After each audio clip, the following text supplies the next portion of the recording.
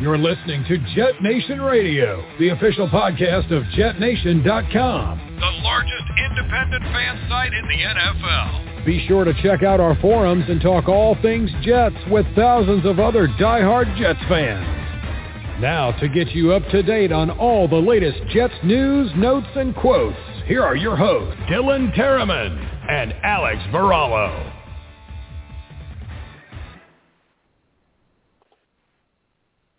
Good evening, ladies and gentlemen, and welcome back to another episode of Jet Nation Radio.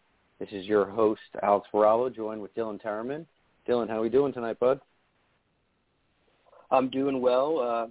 I could be doing a bit better if the Jets did acquire that wide receiver that was traded today. Instead, he's now a AFC East rival that we have to play 2 times a year. But other than that, man, I'm doing well. Yeah, a lot of crazy activity out there on the wire today. I think it was mid-morning. Some news broke out about the Jets being interested in making a trade as the Kansas City Chiefs allowed the Tyreek Hill camp to venture out and look for trade suitors. And that wasn't the only thing that was going down today because we have a lot of topics put on the board for tonight. And, we're going to review some position groups. We're going to talk a little bit about the wide receiver position since this was trending today. And then we're also going to review our quarterback group, our tight end group, and we're going to talk a little bit about our defensive backs at the end of the show. But before we get too far here, I'd like to take a moment to thank our sponsor, Miles Social. If you're a business owner and you're looking to improve your company's social media status, please go to milesocial.com and see how they can improve your company today. All right, Dylan, so I really, really want to get into this Tyreek Hill situation, and I want to talk about the position groups, but there's been something that's been bugging me and something that I've been seeing for the last few weeks, and it seems like it's getting more and more traction, and certain people have too much time on their hands. And I know you know what I'm talking about, but our listeners don't. And I am getting a little fed up with the amount of hazing that's going on with our tackle, Mekhi Becton. For whatever reason, this poor guy is defending his honor almost every hour on social media. And I'm getting a little annoyed with it. And I'm not sure how you feel about it, but it's time for the fans to pump the brakes here and realize he's a Jet, and we got to support this kid as much as possible because whether he plays left tackle or right tackle, he's got to protect Zach Wilson. And I have Mekhi Becton's back, and I'm hoping that he comes and has one of the best bounce backs of any player in the NFL that we've seen. I'm not sure how you're feeling. I'm a little fired up tonight, Dylan, so this is going to be a good show, but I'm a little peeved, and I'm getting just a little frustrated with the amount of hazing that's going on with one of our Jets players. How do you feel about this topic, Dylan?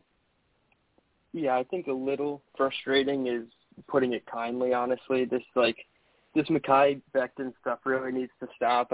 You tweeted it out to me this morning, and then I was so dialed in with the trade that fell through that I wasn't even looking at all of this on our side of it. And Mekhi Becton just tweeted at 12:41 after the trade didn't happen. He said, pain. That's it, one word. It's blowing up, and obviously somebody has the audacity to comment, do you think you'd get to go to KC in that deal or something? And it's like, why do we have to go there? It just doesn't make sense. Like, he is a Jet. He plans on being a Jet for the future. So the more we just keep poking the bear, essentially, like we mentioned it off air, why doesn't this guy just ask for a trade out of here? Clearly the fans don't care for him, and they're only going to say belittling things behind their keyboards. Obviously, he's 6'7", so anybody that tweets bad things at him will only do it behind a keyboard. But yeah, it's nonsensical. Like, we're in the middle of March. This guy just had a baby not too long ago, or is expecting a child. Mm-hmm. So, like, I'm sure his brain is not ready to focus on this Bird app. But yeah, I'm a little fired up too. It's got to stop. I came up with an acronym today, LMAO. It obviously stands for something else, but it's just leave Mekhi alone, okay? That's what it has to be. You just got to leave this guy alone. Like, just let him do what he needs to do in the off season. Let him go kill the off season. These tweets back and forth, see, even my dog's fired up. All these tweets at this guy is only going to make him more angry and less likely to want to re-sign with the team. So if we don't get a tackle in the draft and Mekhi Becton's like, you know what, I'm tired of these fans. Let me see what happens if I request a trade. What are the Jets going to do? We're going to start George Fant and Connor McDermott? So fans just need to relax and take a deep breath. We're in March. We're still 5 weeks away from the draft even. So we're jumping the gun, and we just got to leave this guy alone. I mean, at this point in time, we're almost toward, draft season here, and, this is one of the more exciting times of the year. This is going to be one of the most pivotal drafts for the Jets, and Lord knows how long. We've got a lot of opportunity to turn this thing around, and it all starts in April, and it's time for people to get on board, and we'll leave it at that.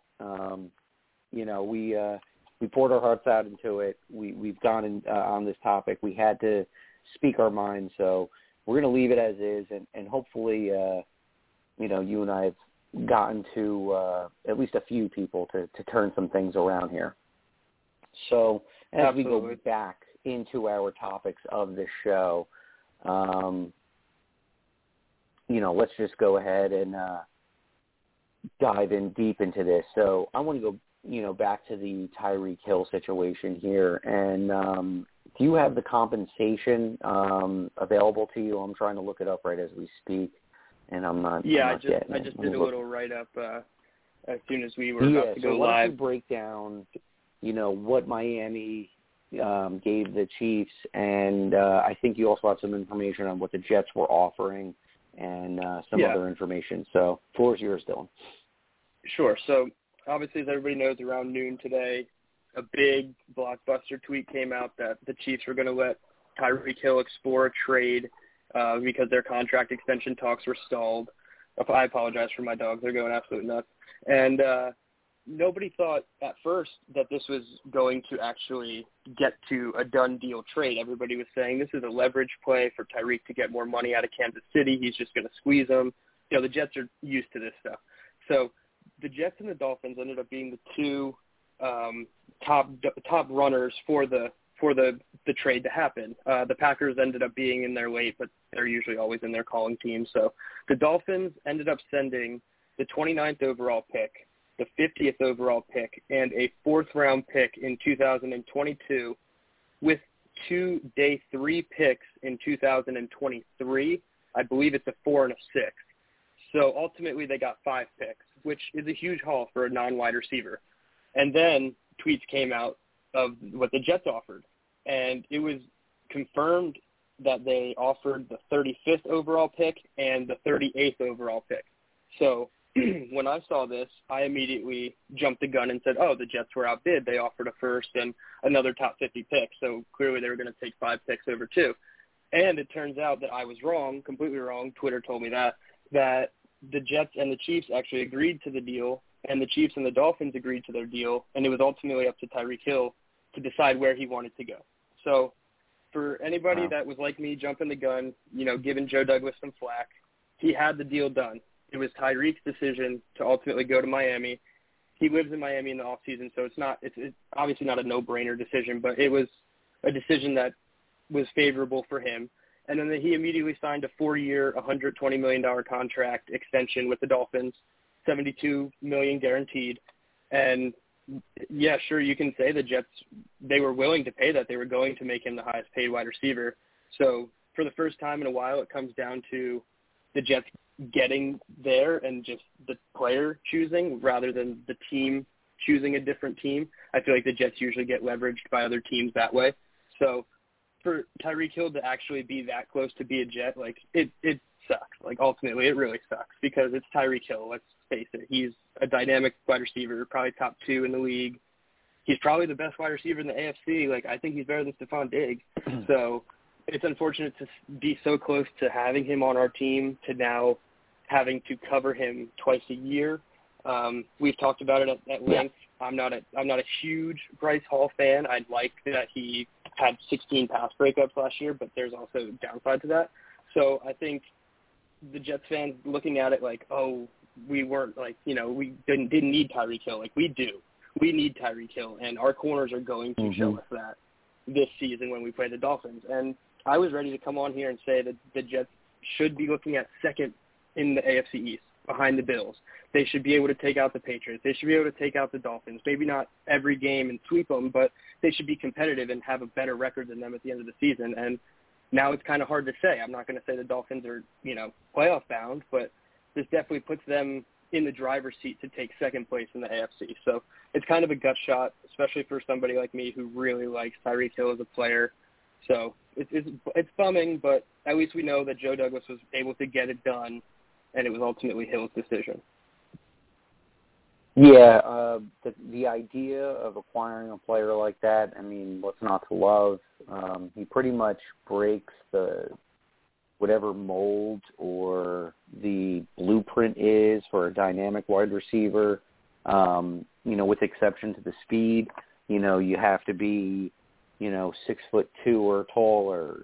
You have to have these massive, 9 to 10 inch hands. You have to bench a certain amount, and you have to have a 3-cone drill that's like, sub whatever, the top guys are. And, this guy comes in and he's a little undersized, kind of built like a return guy, more or less. But, his speed is unmatched in the league. And, they call him the cheetah. And, Lord, when, we talk about getting Zach Wilson playmakers and doing as much as we can for Zach Wilson, this definitely shows that, the Jets are in that mindset that they want to do whatever they can for Zach, and I like that. I appreciate that.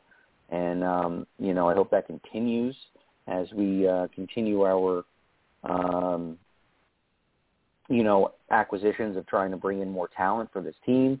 Really, really hoping that, maybe if somebody else becomes available, we're knocking on the door too. But like you said, I think what hurts probably the most is the fact that not only did we miss out on the trade, but the compensation was probably way too much for Joe Douglas. But now we have to figure out a game plan twice a year of how to contain Tyreek Hill, and not many teams are very good at doing that. And, you can have the best cornerback on the field, he's still going to make a play. And usually that one play hurts the other team. So that is going to be something that we will be talking about later on down the road. And as we get through the regular season, he will be the topic of conversation when we face the Dolphins. And, yeah, that's going to be the blueprint. How do you stop Tyreek Hill?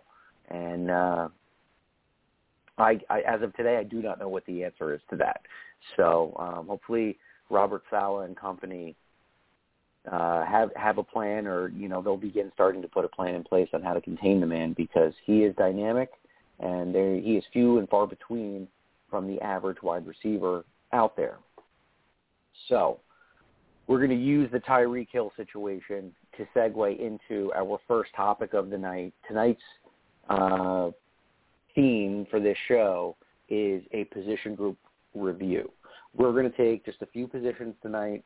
We're going to talk about some of the free agents that were brought in, and we're going to just, briefly discuss, what areas have improved. Do we still need to do more? And we do have a short list. Here we go again, playing leapfrog here. We want to talk about some players that were signed that we didn't get to discuss after Tuesday's show. We signed Connor McDermott this week. We got him from pen to paper. Nate Shepard, defensive lineman, is coming back. Dan Feeney, interior offensive line. Islander, beer-chugging legend, is coming back for another year. And then this may be the coolest signing, and that's Jacob Martin, whose brother played on our team, and that was Josh Martin just a few years ago. So kind of cool how the Jets kept it in the family with the Martins. And, he comes from, I believe, the Houston Texans, right, Dylan? Yes. And maybe about a handful of sacks last year as an edge guy. So somebody to mix into the rotation. Not too sure how much he's going to bring to the table, but Jets seem to like him. They're keeping it in the family, and no complaints from me. I just thought that was kind of cool that his older brother used to play for us. Okay. So with the wide receiver conversation going down with Tyreek Hill, Dylan, do you think that the Jets should continue to test the free agent market? And if you do, is there a player that you have in mind that we should, put on our radar? And then furthermore, I'd like to do a little draft talk. And let's play a scenario here that the Jets are looking to pull the trigger on a wide receiver in the first round with our 10th pick. So loaded question, but I know you can handle it. Of course. Yeah, I'll start with the veteran part first.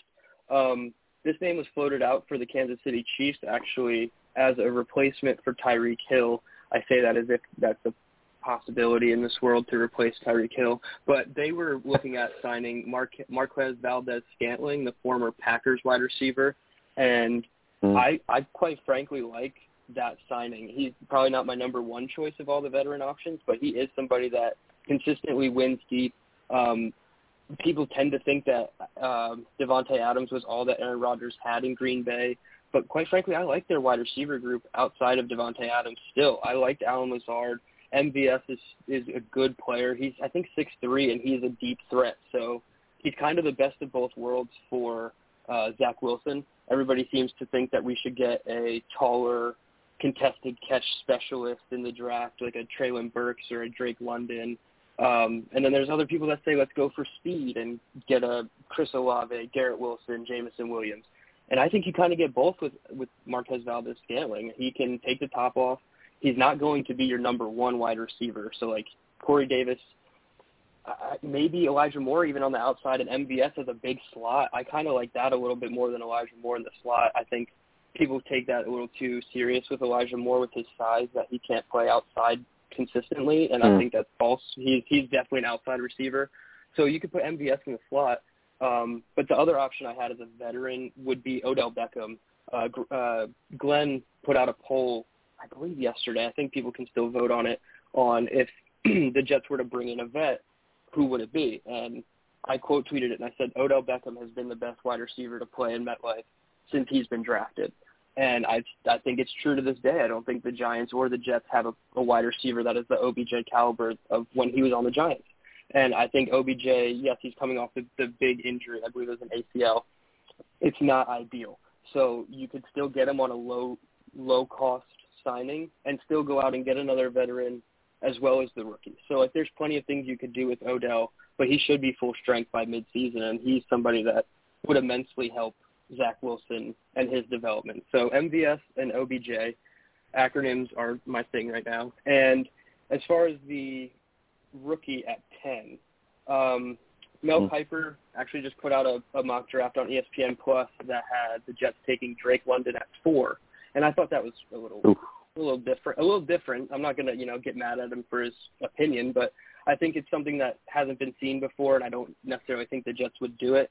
So obviously looking at number 10, you still hope that you have, the pick of the litter. Essentially, maybe one comes off the board a little bit earlier than 10. I'm not sure if it would be 8 or 9, probably 8 to Atlanta. And then you have either the wide receiver 1 or wide receiver 2 left on the board. So again, with the veterans, I'm going to throw 2 names out there because there's so many different scenarios that could happen. So if they want the route runner separator type, they can go Garrett Wilson. He's not the best route runner in the draft, but he showed he has speed. He can do all the routes that are asked of him, and he has really good hands at the catch point. So Garrett Wilson would be like the Odell Beckham equivalent, so to speak. And then the other option would be Jameson Williams. Let's go out and try to get a Tyreek Hill. We were just going to give up 2 second-round picks for a really fast player. So why not take Jameson Williams? Again, he's coming off the ACL injury in January. Yes, they recover a little bit faster than they have in the past, but I'm not going to say he's going to have like some super fast recovery and be ready to go for week 1. That's just unrealistic.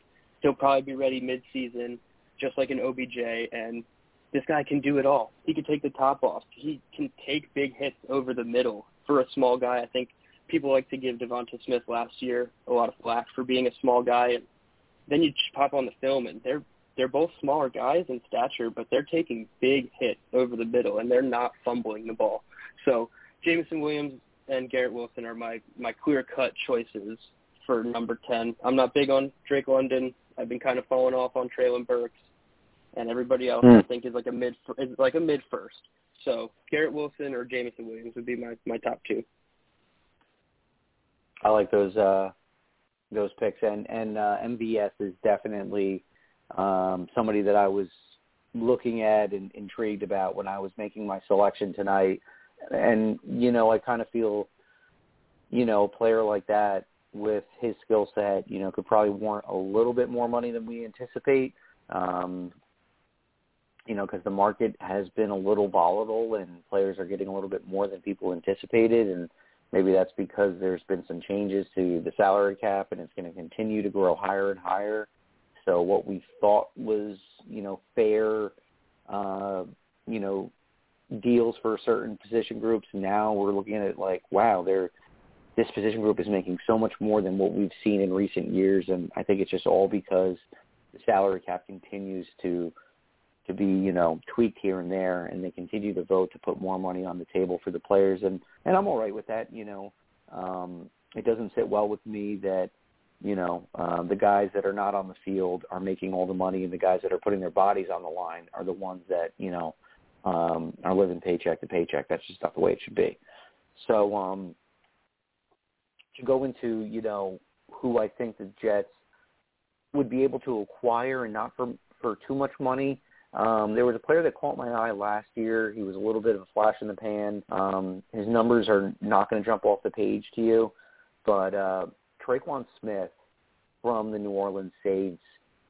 He's, relatively young, right around 26 years old. There's a lot of mouths to feed down in New Orleans. So the fact that, over the last 2 years he's had 50-plus targets, he's been right around that 400 to, 5. He's not been to the 500-yard total for a season mark yet. But, again, when you're talking about players like, Mike Thomas, and you're talking about players like, Alvin Kamara, I just botched that, sorry. And he's getting all those receptions. It's really, really hard to get all those targets. But, with everything that happened with Mike Thomas, he got a little bit of an uptick, and he's scored about a handful of touchdowns each season. So I don't see him as a guy that's going to come in and change our offense, but we know how certain players on our teams have not been the healthiest players, looking at Corey Davis right now. So when you need somebody to come in that can keep your offense rolling, I do think that, he has some abilities to do that. And, last year I saw a couple plays with this kid. I'm like, wow, this guy's definitely an untapped resource. So maybe the Jets get a lucrative deal, go for somebody like that. I mean, there's some big names still out there, like, and they're older too, like, Julio Jones and, Will Fuller still out there. You got players like A.J. Green that are still out there. Odell Beckham Jr. I mean, these guys are going to warrant a lot more money than what we need to be spending. And, these guys near the back end of their careers are probably going to be looking for some teams that are, playoff ready or looking to get over that final hump to get to the championship game and go to the Super Bowl. So I can't knock these older veterans for saying, Jets look all right. They're getting better, but they're not there yet, and I'm not willing to spend my last couple of years to see if we get lucky.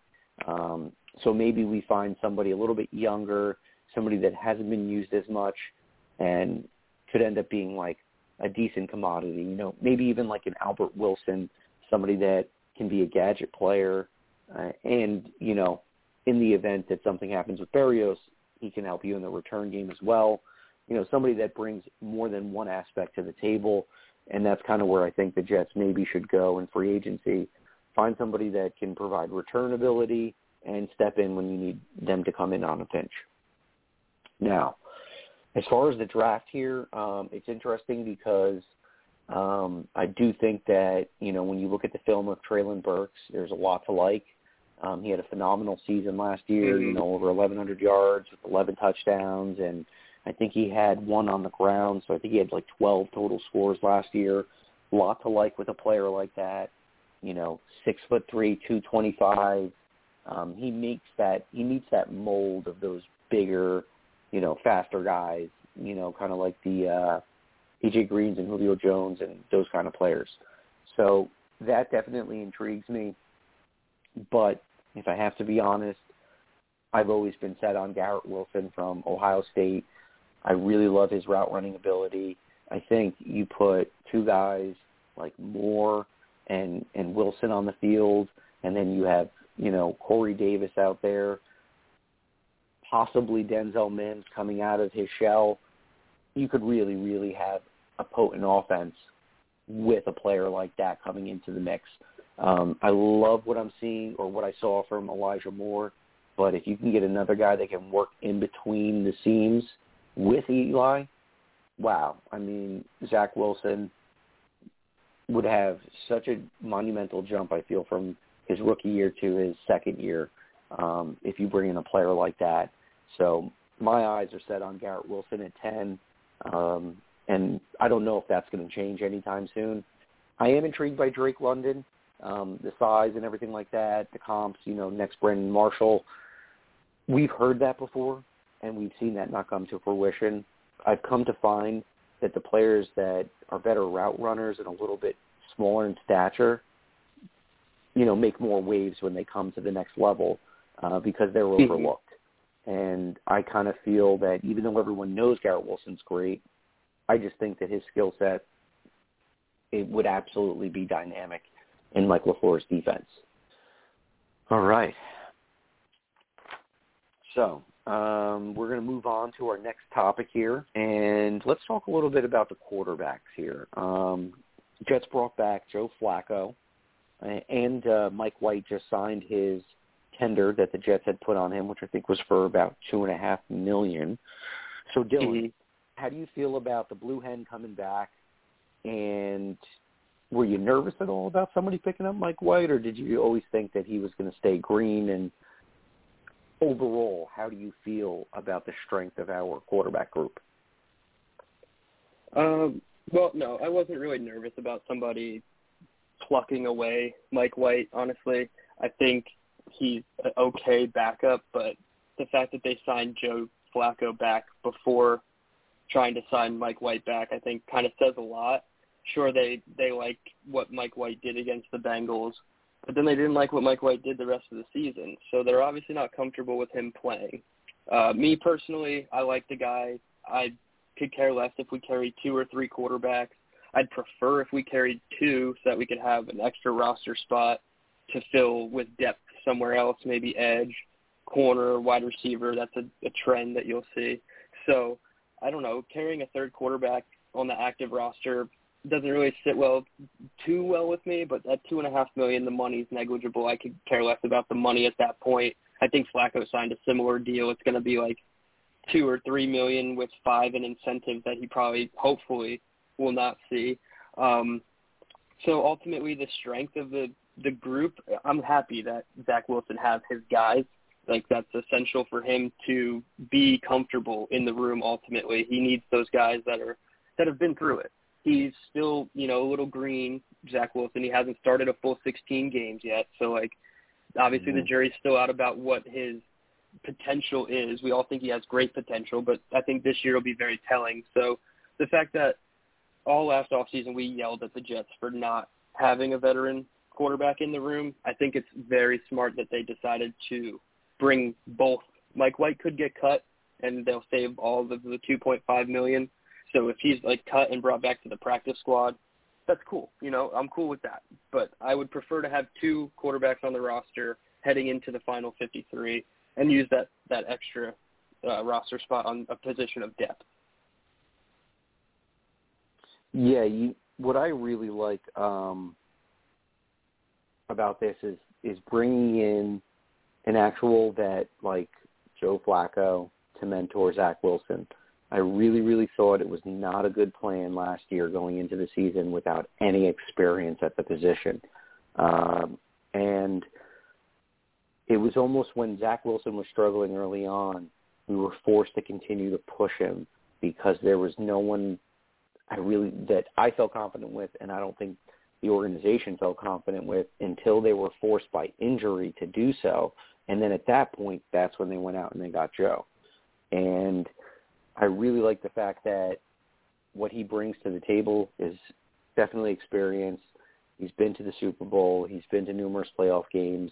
He could basically be a player coach, very similar to how, Uncle Josh McCown for Sam Darnold was not Yep. too long ago. And, I just like that aspect of having a guy like that in the locker room. Zach can pick his brain. He can ask him, when you're looking at this defense, what's your first read? And when that's not available, who's your next go-to? Those type of conversations are so valuable to a young quarterback, and I really think that that's going to bring a lot to Zach Wilson's development from year 1 to year 2. And then again, if something, knock on wood, hopefully it doesn't, but if something were to ever happen, I feel way more confident than some of the other vet quarterbacks that are still floating around the league at this point. And to be honest with you, the deal is going to be good for us, and we're not paying way too much money for a backup quarterback like some other teams have done. So very happy with Joe Flacco. Bringing back, Mr. Hall of Fame Mike White for his spectacular game, at 400-plus yards with 3 touchdowns. Nobody's ever done it. That was his, 10 seconds of fame. And I like, the fact that you have a kid out there that's young. He's got a good arm, and it brings back some continuity with the rest of the players, too, and developing some of the other guys. So I feel way better about the quarterback group in 2022 than I did in the beginning of 2021. So I do feel that they've improved from what they had last year, and going forward, I think this is a really, really good situation for Zach Wilson. So yeah, I'm glad you framed it like that, though, because people were really mad at the 2021 start of season quarterback room. So to put it into perspective, to have the veteran in place already is many steps ahead of where they were last year. Now, if we see sideline videos of Zach Wilson and Joe Flacco playing with their hair at the same time like we did Darnold and McCown, I'll be over it real quick. I'll be honest. I'm not falling for that again. But I think it's ultimately a good thing. Absolutely. Okay, so next topic of conversation, we're going to migrate to the tight end room. And I'm going to have to say this. I think this is one of the best duos that the Jets have had in a very, very long time. We've been talking about how important this is for pass protection, for a run game. We've talked about how we don't have those big red zone targets because, a lot of teams don't pick up on the tight end when you're inside the red zone, and they're absolutely dynamic when you can get them on an undersized corner or safety or a slow linebacker. And the Jets go out and they take one of our weaknesses, and now they make it one of our strengths on offense. And they bring in C.J. Uzomah, and then they bring in Tyler Conklin the following day. Dylan, I think you had the numbers. Combined, these guys were for 1,000 yards, and, we're looking at least 8 touchdowns with them combined. I mean, if that at all happens and they can replicate what they did last year, I mean, that is completely, the best case scenario for the Jets here. And we've turned this whole position group around, and it is absolutely much better. Right now on paper, it looks great. We'll see how it all plays out. But I'm quite confident because, even though C.J. Uzomah is 29 years old and, but he doesn't look or play that way from what I was watching from his 2021 season.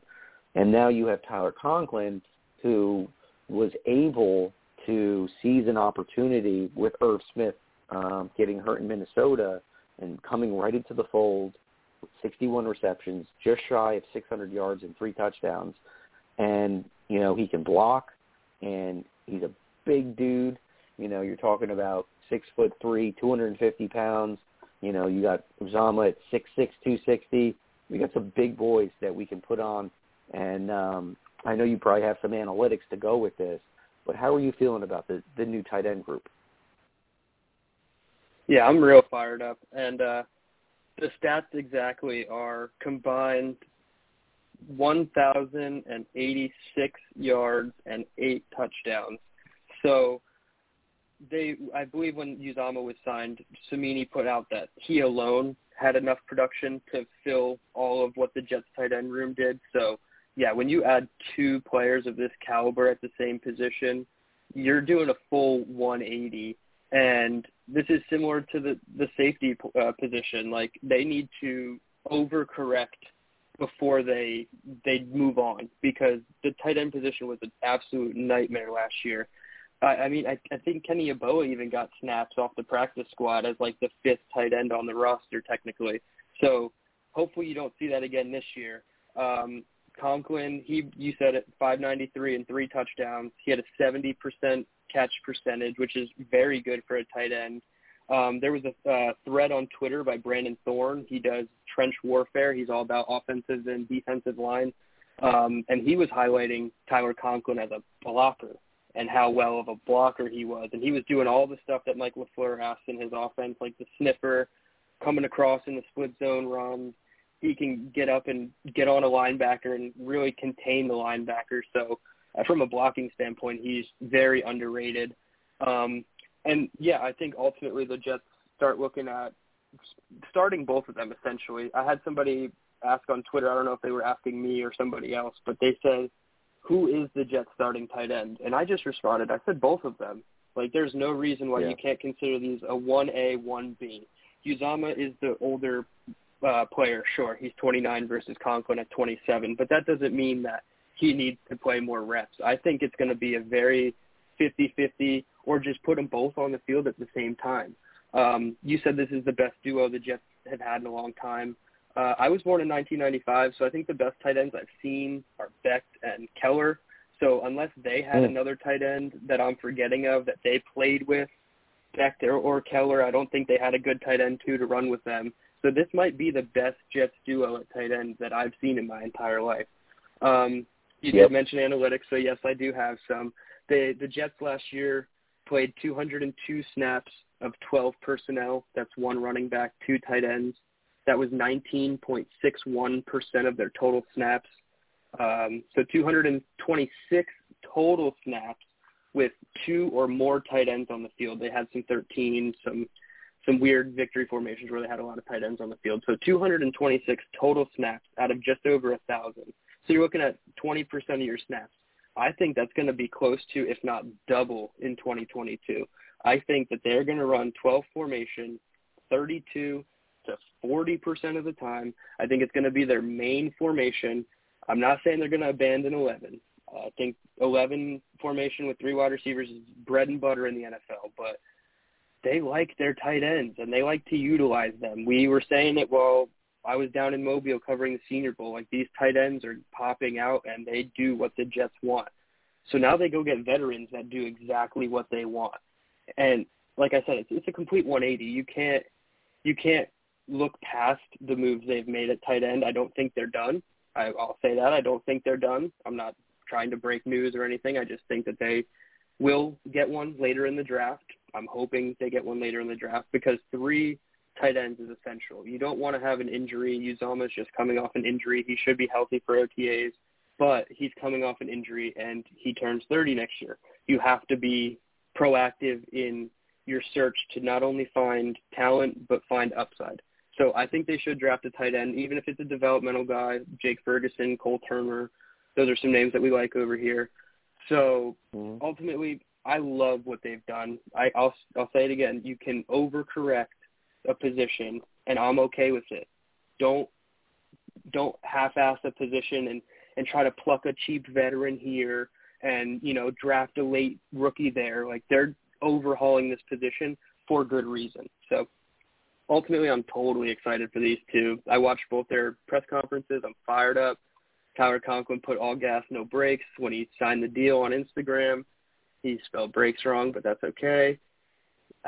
Players will get on the slogan. There's no S, and it's break, B-R-A-K-E, not break like break your arm. So they'll come along with the slogan, but this is a tight end group that I don't know if you can hear it, but I'm smiling while I'm talking about it. Yep. And, I completely agree, too. Please go into the draft and grab us another tight end. I said, Uzomah's near 29. We got Conklin, right in that prime window. He's 26 years old. So, each of these guys are, relatively still young, but they're both on, I believe, 3-year deals. And I don't know the contract details as far as, when we have an opt-out clause. But, I'm a Trayvon Wesco fan, and he really hasn't done too much for this team. And he had the opportunity to seize that H-back and fullback role last year. He could have been the tight end too, because they, went ahead and they traded Herndon, and the fact that he got beat out by Ryan Griffin, that says a lot to me. So, unfortunately, I don't think he's going to be on this team too much longer. That's probably one of my too early bold predictions on camp cuts. But, I don't think it would be that a bad thing if they went ahead and they grabbed themselves another young tight end to throw into the mix here. I mean, when you're talking about getting a guy like, let's just say, Trey McBride, now you've got, two of your big, powerful style tight ends, and then you throw in a receiving guy that you can flex and, use as a jumbo wide receiver in certain packages. Again, we want to create the best scenario for Zach Wilson. And, let's dip our toes back into the tight end market and get ourselves another young guy that can blossom with Wilson. Absolutely all about that type of, dynamic and setting up a really, really, powerful, potent offense for Zach and company. So they better go out there, as far as I'm concerned, and get another tight end in the draft. And if you want to do it as far as day 2, definitely day 3 for sure. No complaints from me. I love Ferguson. I'm a big fan of Ruckert, as I mentioned earlier in the show. And I think McBride would be an absolute knockout the park to mix into with this group here. So I like where we're at right now, but absolutely let's not stop here. If the availability presents itself in the draft, got to do it. Got to put as much talent as you can around Zach Wilson. So and you mentioned cap numbers, so I just quickly looked it up while you were talking. And combined in 2022, so Uzomah and Conklin together on the cap for this season, $8.3 million. That's an absolute steal. Wow. Absolutely. I think, Joe has done a very good job,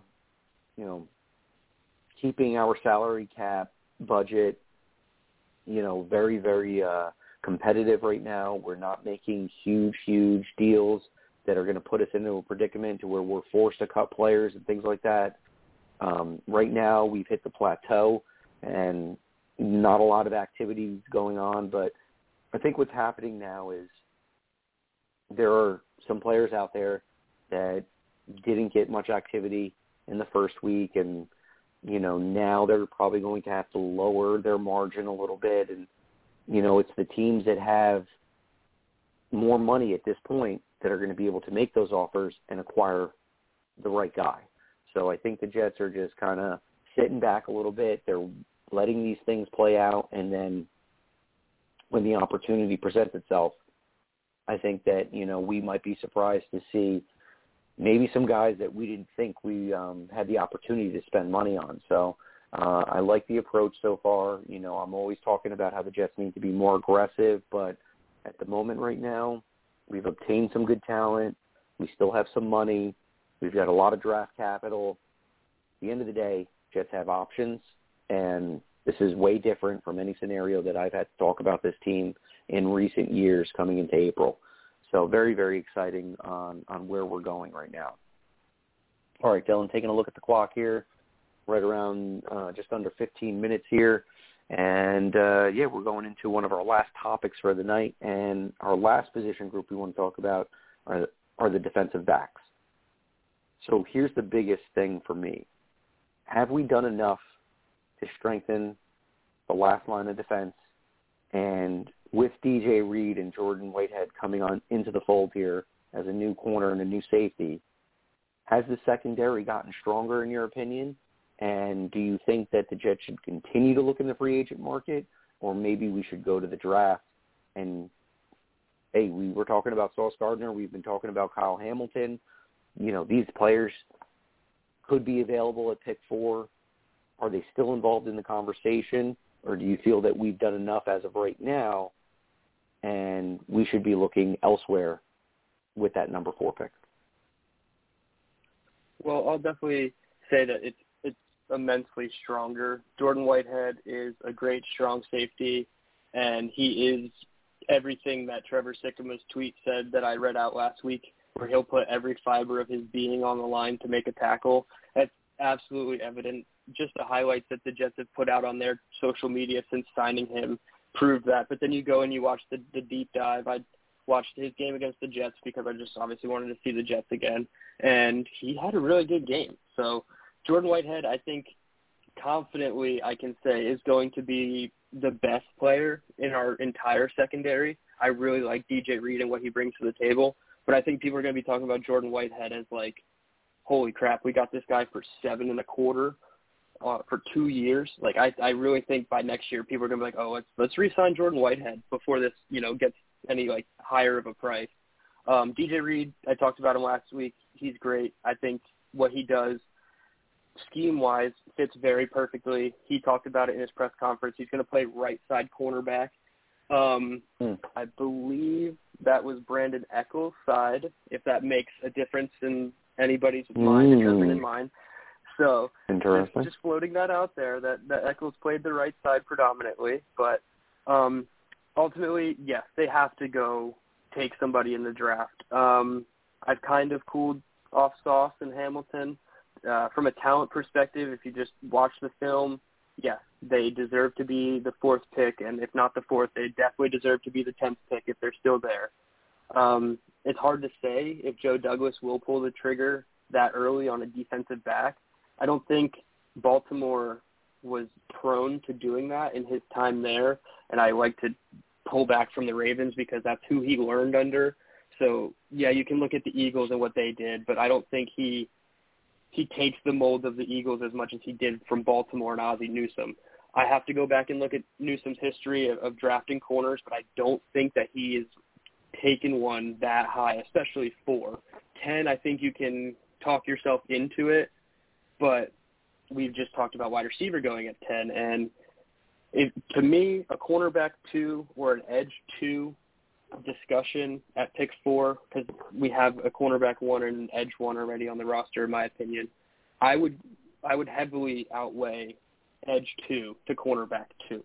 So for me, I kind of start the cornerback talk at 35.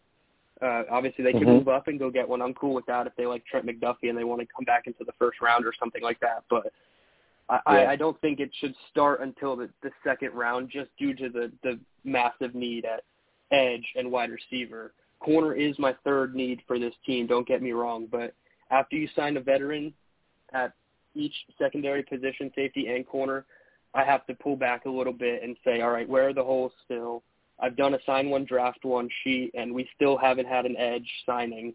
We did have an edge signing, Jacob Martin. But I look at Jacob Martin, I'm like, is he going to be a starter? No, he's not going to be a starter. He's like a plus side, like a Curry, I guess you could say. Like, he was only going to be in on 3rd downs. He's not going to do much for you against the run, although he can do it. You can't rely on him full time. So go take an edge, worry about corner later, but I was really hoping for Kwan Williams, the veteran from San Francisco. I wanted him last year. Signed a 1-year deal, I believe, to go back to San Fran. And just 40 minutes ago when we first started the show, he got signed to a 2-year deal. I didn't even look who signed him. I was already mad. So he's no longer on my list of people to float out there as free agent names. So the list of veterans is dwindling, but if they can just, even if they get a small-time guy, I don't have a name for you here, but if they get a small-time guy and then address it day 2, like pick 38 or 69, I'm cool with that because they definitely need more depth at a minimum. I think if you could make Bryce Hall and Brandon Echols your cornerback 3 and 4, I think you jump on that opportunity, and I think at 38 and 35 specifically, the Jets should be able to do that. Love that take. Yeah, I do feel that they have improved the secondary. At first, I wasn't too sure who Jordan Whitehead was. Then I started watching a little bit more of the film, and you see the tenacity, those hard hits. You can see that this guy just lays his body on the line. Clearly, that's the mentality that Robert Saleh is looking for. Last year we saw a lot of fundamental mistakes coming from the safety position when Marcus May went down. And, we do have some young guys in the mix here, but clearly, experience and having someone that has a better understanding of what their role is supposed to be from the safety position. I believe LaMarcus Joyner fills that need, and I definitely think Jordan Whitehead is going to be the thumper that the Jets are looking for to play, a little bit more of that box safety role, and, you can, utilize him in different, situations for zone coverage and other things like that. So I really do like that aspect, and, I'm clearly just, wondering, okay, we brought in Phil Williams. We got the UDFA rookie Elijah Riley from last year. We still have Ashton Davis in the mix here.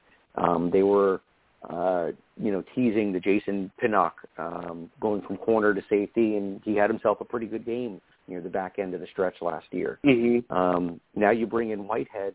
It's a little crowded at this point. So, as much as I think Kyle Hamilton would be an absolute stud in this defense, with the moves that they've made at this point in time, I'm beginning to think that they're not going to be going that route for safety at 4 or possibly at 10. So, Sauce Gardner, still possibly in the mix here. There are different groups that have been saying that Jets, maybe like Echols a little bit more than Hall. And, we as fans look at, what we were talking about from his Virginia days and saying, this guy would have been, a first-round grade had he not gotten hurt. He falls in the draft, Jets get him, he gets healthy, he looks good, and then last year he plays not exceptional, but he did his job. He was not somebody that you were staring at the back of his jersey getting burned every Sunday like we've seen with other, cornerback experiments. And, maybe if a few of those pass deflections turn into interceptions, we're talking a little bit different about him tonight. But at the same time, he's solid, and I think he's going to be a good player. But to sit here and say that bringing in DJ Reed and getting an absolute freak of nature and Sauce Gardner as your top 2 corners with Bryce Hall as my Lord. I mean, I don't know how you wouldn't want to do that. They do like Michael Carter. I do feel that the Jets are high on Brandon Echols. And, it's who else have we got there? We got Hall, we got Carter, we got Echols. Now we're talking about Reed. So they've got about 4 guys right now that they could definitely go to bat with and go to war with. However, we know that the lineups can change so quickly from one week to the next. And if the Jets still think that Sauce Gardner is going to be, an absolute stud lockdown corner, somebody that's going to be talked about, as one of the top guys for years to come, I don't see how you can pass up on that opportunity. I do think that the secondary has been improved, and we're a little bit stronger than we were from a couple weeks ago. But at the end of the day, I'm still all about, Sauce and it's probably going to continue to be that way.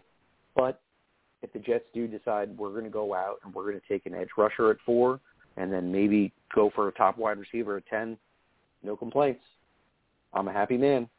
I mean, getting pass rushers, you can't have you need as many as you can get. So I'm not going to complain if they do that. And, as we talked earlier, we know that wide receiver is a very, very important position. And when you have the opportunity to take 2 picks within the top 10 and you can walk away with possibly a playmaker like that, you got to seize the opportunity. I'm getting goosebumps. We're getting closer to draft day. I think this is a good time for us to close out here, Dylan. I don't know if you have any more final, thoughts about, still pondering in your mind for tonight. But I am excited because next week we're going to do a little bit of a draft-related show, and, we're going to start revving it up a little bit more and more as we get closer to draft day here. And, so any last thoughts or anything that you may want to throw out there before we close tonight? Yeah, unfortunately, I'm leaving it on a somewhat negative note, still continuing with Bryce Hall. Not to say that I hate this guy, but, I just feel like the stats paint a better picture of who he is as a player. And I look at it, over 25 games of his career, he's been targeted 161 times. He has 1 interception. That's not good for a cornerback 1. That's not even good for a cornerback 2. You need a little bit more ball production. I know the pass breakups are there.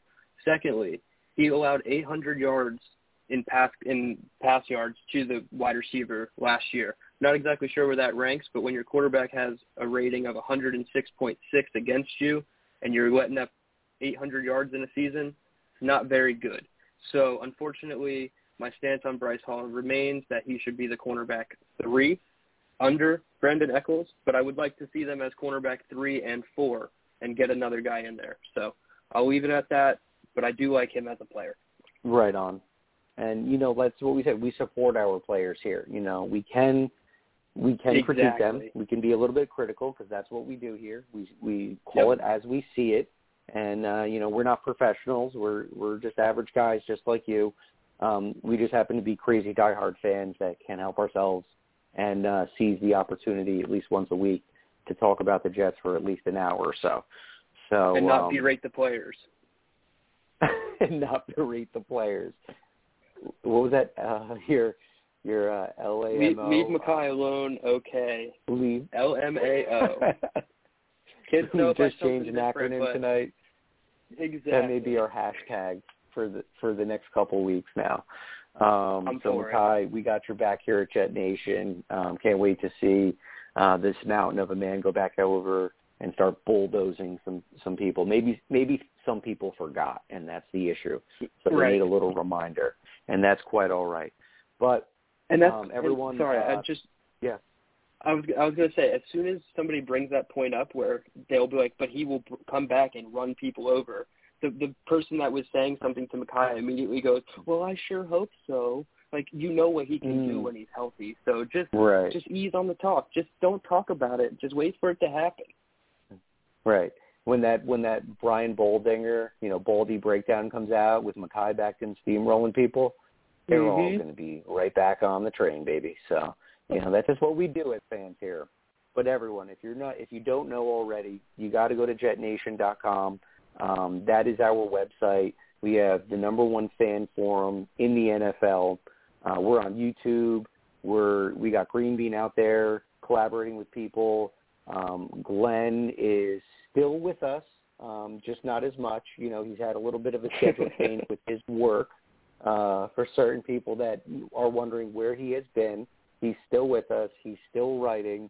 He's a little bit more on the YouTube scene, but we are planning to do a few more shows in the upcoming weeks with Mr. Naughton. So for those of you who have missed Glenn, he's not too far. He's always with us. And, we all love him at Jet Nation. But don't forget to go to jetnation.com, download the app. Everything's for free, nonstop Jets conversation on jetnation.com. So for Dylan and Alex Rallo, signing off. Everyone have a great week. looking forward to next week's show. We're getting the draft conversation started, and we have a little something special in store. So don't forget to tune in next week, Tuesday night, 6:30 p.m., Jet Nation Radio. Everybody, have a good one, and let's go Jets.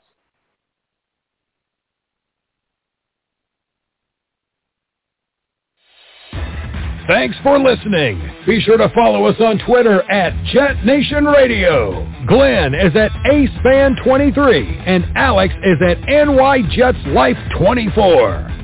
Until next time, go Jets!